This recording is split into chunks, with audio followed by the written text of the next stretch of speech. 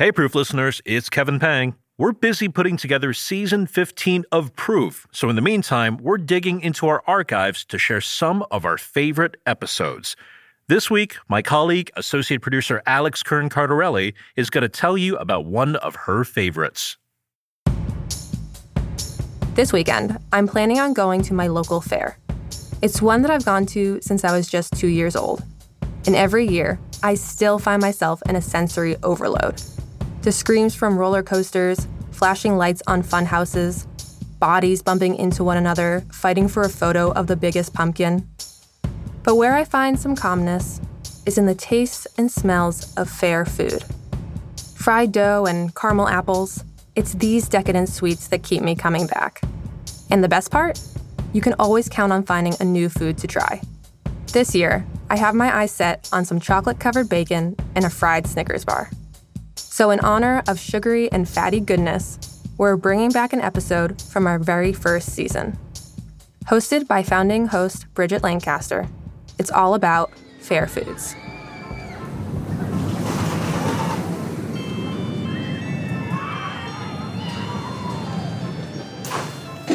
I live near Topsfield, Massachusetts, where they hold the Topsfield Fair. It's the oldest agricultural fair in the United States. It dates back to 1818. I try to go every year, and after I get a picture with the kids standing in front of the giant pumpkin, which, by the way, this year, it weighed 2,114 pounds. I hit the concessions, and I mean hit. It's as if I've never seen food and I'll never eat again. And in one day at the fair, I will have tasted, okay, who am I kidding? I've finished at least one hot soft pretzel. You got your vanilla soft serve. There's a big turkey leg, which tastes like ham. I love it. And of course, the gobbler. It's basically Thanksgiving dinner. Turkey, you got your bread stuffing, cranberry sauce, and a bit of mayo in sandwich form. Then there's the new stuff, like a deep-fried PB&J or bacon on a stick that's coated with marshmallow. Oh, you know I'm going to eat that. But it's as if the vendors are trying to out-fry each other. And the fair follows me home. Because sometime in the wee hours of the night, probably around 2 a.m., I'm going to wake up and wonder, what did I eat? And why the hell did I do that to myself again?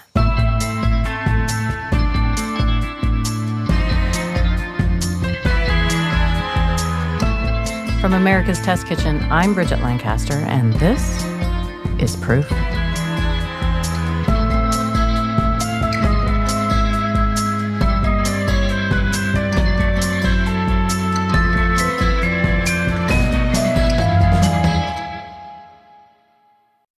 Hey friends, it's Kevin Pang here. Look, there are so many food magazines and recipe websites out there. I'm going to try to convince you that America's Test Kitchen is different. We spent nearly $11,000 to develop every recipe, and that's an actual figure. Like our Texas smoked beef brisket, for example. That took us 2 years and 500 pounds of beef just to nail down. So if you want to give our site a test spin, I'm happy to give you 14 days to poke around and try our ATK recipes. Go to atkpodcast.com and I'll set you up. All right, here we go. On to this week's show. What is it about fair food that makes us eat anything and everything? And just who are the people that are serving up this source of gluttony? When I was a kid, my cousin and I sometimes worked at the Indiana State Fair. We had connections to the folks who ran the Indiana Pork Producers Tent. So, since we were the youngest, it was always our job to serve drinks. And the food you got at our tent was simple. You'd come to us for a pork tenderloin sandwich with a side of French fries and a soft drink. This is reporter Chris Siegel. He noticed that all bets are off when it comes to fair food. So my cousin ended up working each summer for the Indiana Pork Producers, while I eventually settled in as an annual fair attendee. So as he was serving the food, I was eating it. And more often than not, it was deep fried. Now these days, I generally eat healthy, but I knew then and now that when you're at the state fair, all food is fair game. Chris was so invested in the fair food culture that he noticed a trend. So I'd been going to the fair for years and had grown to develop a relationship with the food. Eating at the fair, it became an annual tradition, I mean, it was almost ritualistic. But in the early 2000s, when I was finishing up high school, a change, especially with deep-fried foods, caught my attention. What kind of change? I mean, I'm pretty sure that deep-fried foods have always been kind of standard fare at the fair. Sure. Well, so there were traditional foods like French fries, tempuras, fried chicken, foods that wouldn't surprise you. And of course, there's your classic decadent desserts like elephant ears and funnel cake. But at a certain point, things got a little weird. Deep-fried Twinkies, bacon, Snickers bars. We started seeing the combinations. Deep-fried chicken and waffles, or a pickle in a hot dog. And then came the how does that work category. Deep-fried soda, deep-fried butter. Now, we live in a world where anything can be deep-fried. I fried a man's shoe once. That's Charlie Bogosian, better known as Chicken Charlie. His claim to fame? Deep-fried Oreos, of course, that's my favorite invention. We sell that everywhere. Chicken Charlie has worked at fairs for nearly 3 decades. He worked 12 summers in a row at the San Diego County Fair, all the way through college. When I graduated from college in 1995, this woman walked up to me at the Fresno Fair. She knew me from the industry, and she had a broasted chicken trailer. And her and her husband wanted to get out of the business. They wanted to retire and just travel. And she said, "Charlie, buy my chicken trailer."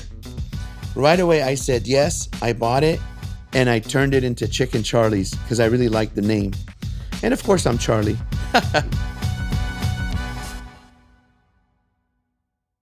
Chicken Charlie's has grown since he bought that trailer in 1995. He now has 3 locations at the LA County Fair, he vends at fairs across the country, and he's opened a brick-and-mortar restaurant in San Diego. You can often find Charlie behind the counter at one of his trailers, with his signature goatee and mustache framing his big smile. But there was a moment that would transform him, that would ultimately make him famous, that would change the course of fair foods. I was at McDonald's eating a Big Mac and an apple pie. The apple pie to me is about as American as it gets and probably my favorite thing on earth. And when I was eating the apple pie, I said to myself, why the heck don't I have a dessert in my menu?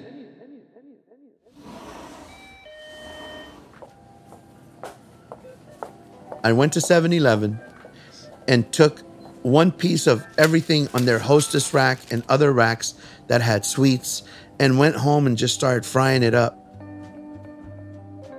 My brother had a box of Oreos at the house. It wasn't even part of the stuff I bought. This is a funny thing. And we fried everything in pancake batter. And I'll tell you what, the Oreos were the best. The cream inside stayed intact. The warm pancake batter around the cookie was just amazing. The cookie lost a lot of its crunch, but kept enough of the crunch to make you think, wow.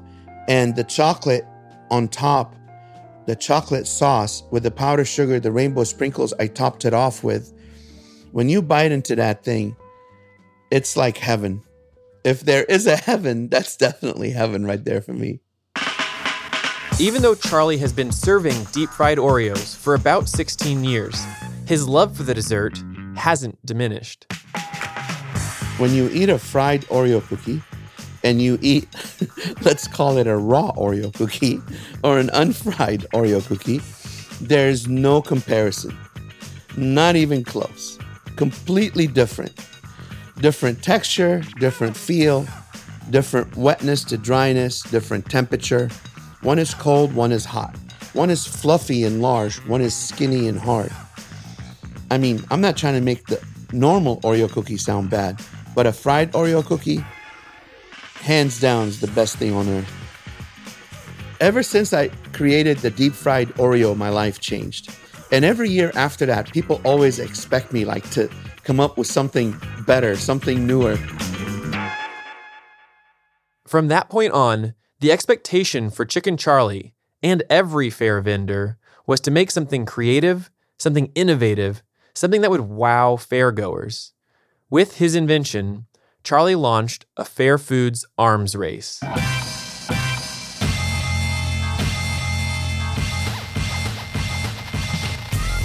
According to Chicken Charlie, people from all walks of life would come up to him and ask him, what's next? The deep-fried Oreo opened the door to like all these other crazy items like deep-fried Kool-Aid, bacon-wrapped pickles, and all the other fun fried stuff that we do. You know, it's so hard to keep creating new stuff. I always have to check when I come up with something new. Hey, did somebody already do this? What's going on? I mean, it's crazy. Everybody's trying to come up with everything all at once. Yesterday, I thought of a new item. You ready for this? Oh, yeah. Deep-fried dirt. That could be a fun new thing because I'm thinking, you know, whether you go the za'atar route, which is very Middle Eastern, traditional Middle Eastern spices and seasonings, or whether you go like a crunched up cookie, whether it be an Oreo cookie or some other form of cookie, you make some other ingredients in it, maybe serve it in a little planner, make little balls, fry them, serve them with gummy worms, you know, or use gummy worms as the topping. But we always have to Google it now to see how many times it's been done or redone, or if it's an actual new idea. It's really not easy to keep coming up with these new concoctions. There is a massive force pushing Charlie to make something new each summer, and that's us. Every year, people show up at the fair to eat. Oh, yeah. People will eat anything as soon as they cross the turnstiles and hit the fairgrounds. But the question is why? I mean, what's the brain doing? It's saying, sure, go ahead. Eat that stick of butter that's been breaded and deep fried because the calories don't count here. And by the way, you deserve that stick of butter. Right?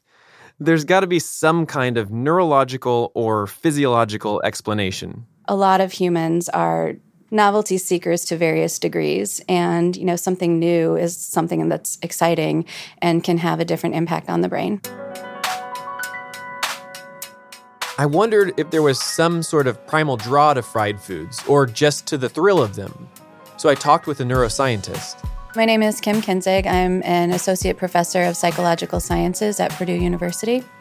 I probably haven't been to the fair since my children were 5 or 6, which is about 10 years ago. I don't particularly like fair food, but I understand that, you know, it's really popular. Because she lacked excitement for deep-fried foods, I felt I could trust Dr. Kinzig, that she could be objective.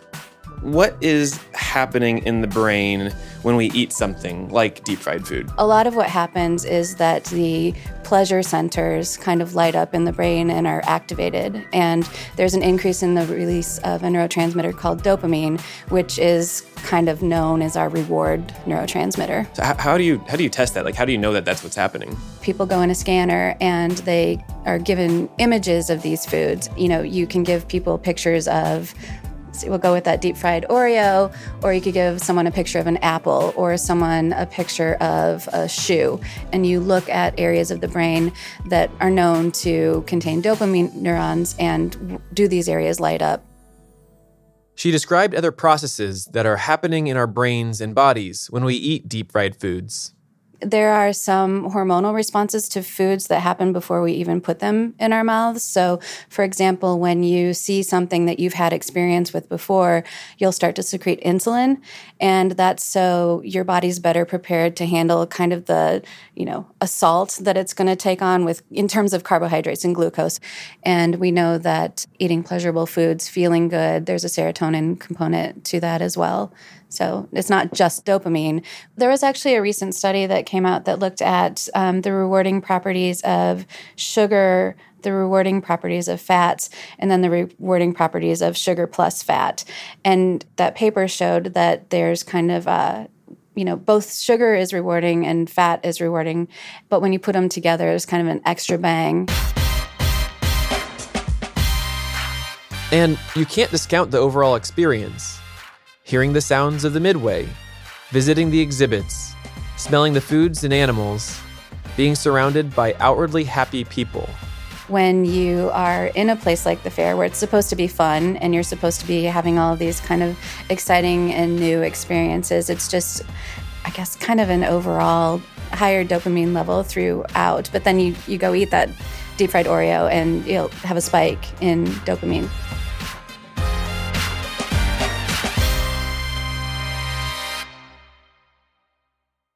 I'm not surprised. I mean, the whole fairground experience is about having fun. But on top of that, I'd add it's also about some exposure to things that are very different, like a giant pumpkin, or kind of dangerous, like that roller coaster that they assemble and they take apart several times a year. But different can also mean unknown, like eating a deep-fried Oreo for the first time, or in my case, regrettably, ghost peppered flavored ice cream. After the break, innovation meets tradition. Chris introduces us to a deep-fried version of an Indiana classic.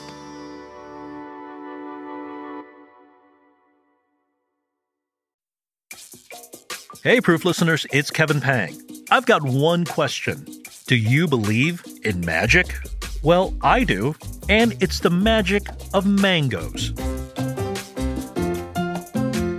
From that fresh spark in executive chef Erica Garicoa's mango ceviche in Ecuador, buen provecho. Están servidos. to the oomph they bring, mixed into the pulques and luchador matches in Mexico. Porque en México, con el pulque, nos ponemos mágicos. And to that refreshing brightness in America's Test Kitchen's pickled mango recipe, mangoes don't just influence magic, they create it. From their place of origin to destinations all across the globe, mangoes transform dishes into instant classics. Learn more about the magic of mangoes and their origin stories at mango.org.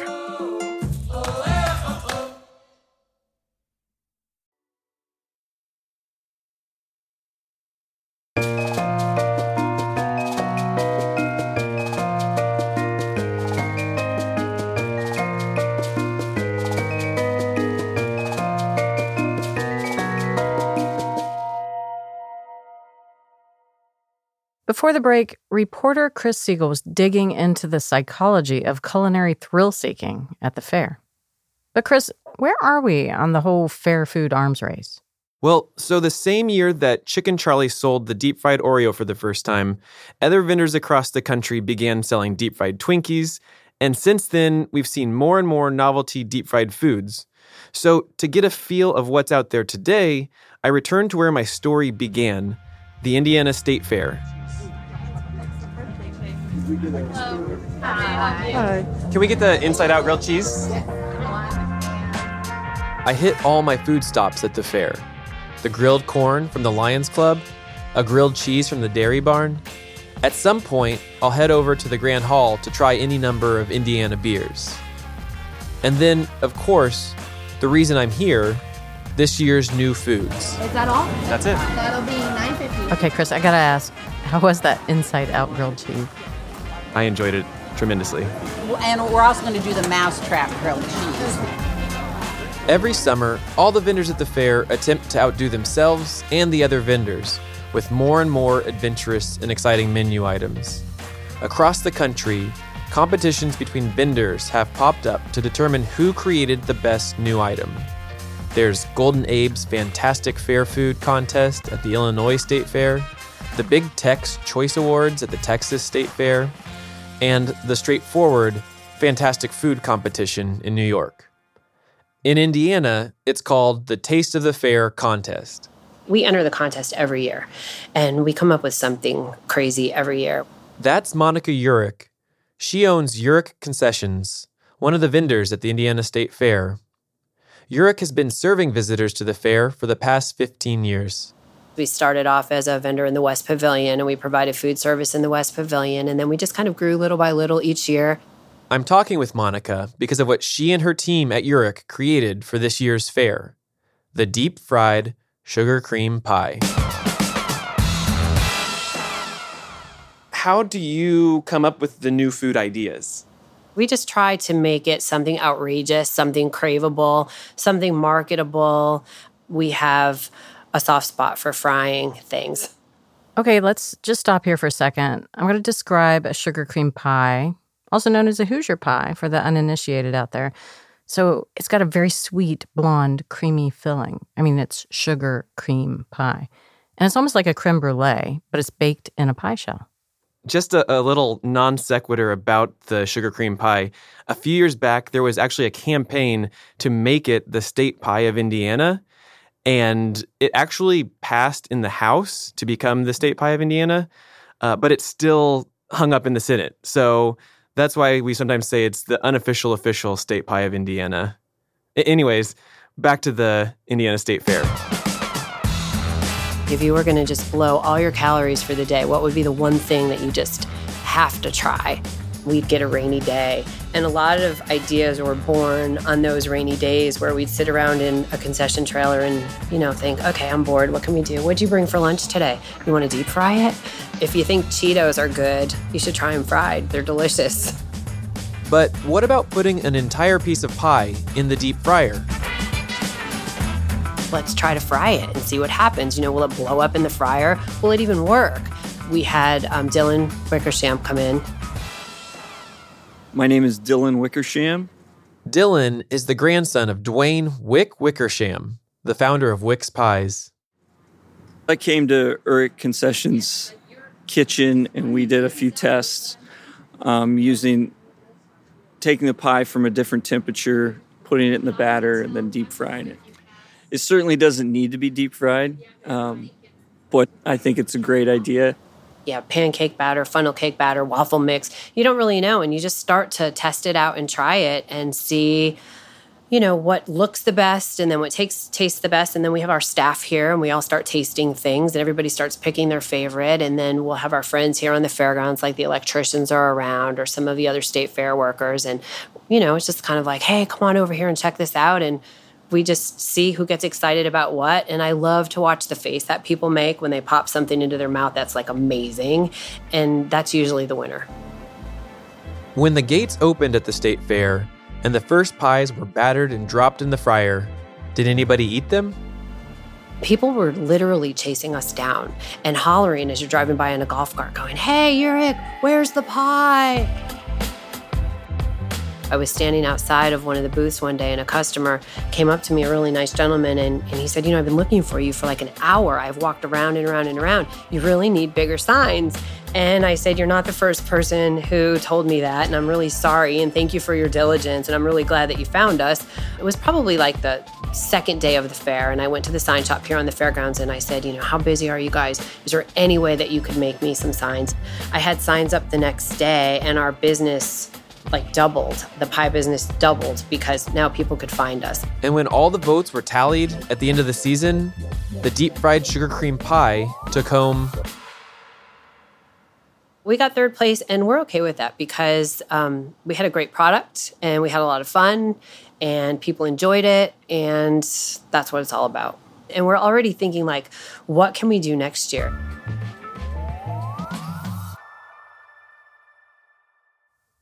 Okay, well, this brings up a good point. How do you top a deep fried sugar cream pie? And really the question is, should you? But is there ever going to be a point at which, well, at least in terms of fair food, we jump the culinary shark? Well, when I think about the fair, two somewhat opposing ideas come to mind. First, that there's so much tradition and repetition at the fair.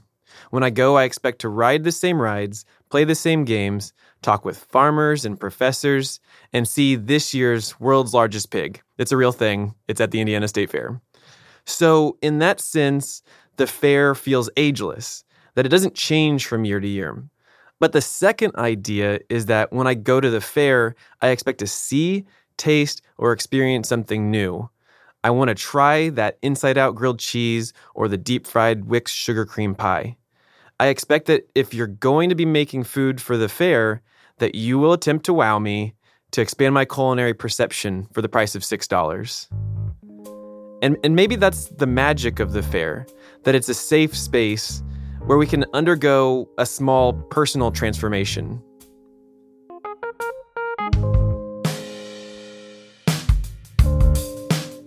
When Charlie creates something new each year for the fair, whether it's deep-fried Oreos or deep-fried chicken and waffles or deep-fried dirt, he's giving the eater part of himself.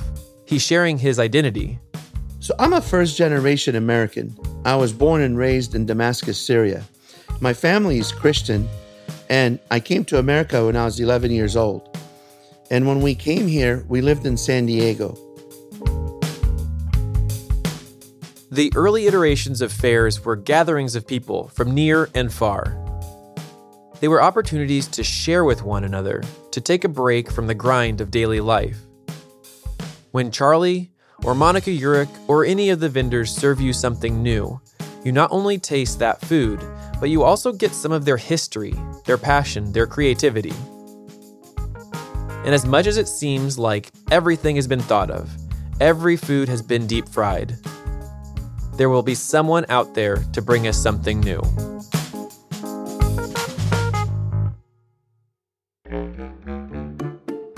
Last year at the LA County Fair, I created a cotton candy ice cream sandwich. Kind of like when you go to an ice cream shop, you pick your cookie, you pick your ice cream, and they make a sandwich out of it. Well, my cookie was made of just straight cotton candy. So it's like red cotton candy on top, blue cotton candy on the bottom, a big fat scoop of ice cream in the middle, and we rolled it in Fruity Pebbles. And let me tell you, people walk up, go crazy. They'll yell, they'll take pictures, they'll buy it, they'll take a bite, and you hear a moment of silence. I tell you, the first time I took a bite of that, my brain stopped working. I think I lost about 4 seconds. I didn't know what happened, but something took over my body and my mind, and I just totally lost 4 seconds, came back to, and said, oh my God, this is amazing. I love that when I watch people have something like that. Put cotton candy and ice cream in your mouth at the same time, and I'm going to take a step back and record you dancing. It's about the most beautiful thing on earth. As long as the Monicas and Charlies of the world are going to continue, summer after summer, to wow us with their inventions, I'll continue to be wowed. That's reporter and Indiana State Fair devotee, Chris Siegel. Special thanks to Katie Armentrout and Brian Farkas for their help reporting this episode. Sometimes it feels like the world is changing faster than we can adjust. A state fair, county fair, really any fair, is a great place to take a breath and enjoy the sights and the sounds of yesterday. If you go enough times, you'll start recognizing the people that sell you that giant bag of popcorn, or take your ticket stub, or that guy that runs the Tilt-A-Whirl every year. And in this environment, it's time to lighten up. So give in to that temptation of a giant whoopie pie, or go ride a camel. Because it's the fair, and in the blink of an eye, it'll be gone.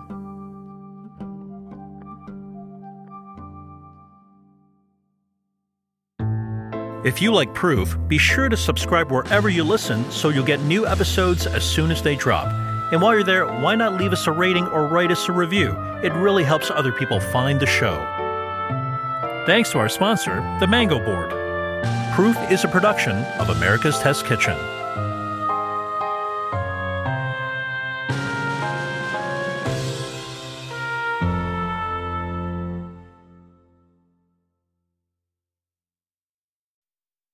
Did you know you can help develop recipes for America's Test Kitchen? It's true. We have nearly 45,000 home testers who try out and give us feedback on new ATK recipes before they're published. Want to be part of the ATK family? Go to americastestkitchen.com/recipe_testing. Once again, that's americastestkitchen.com/recipe_testing to sign up.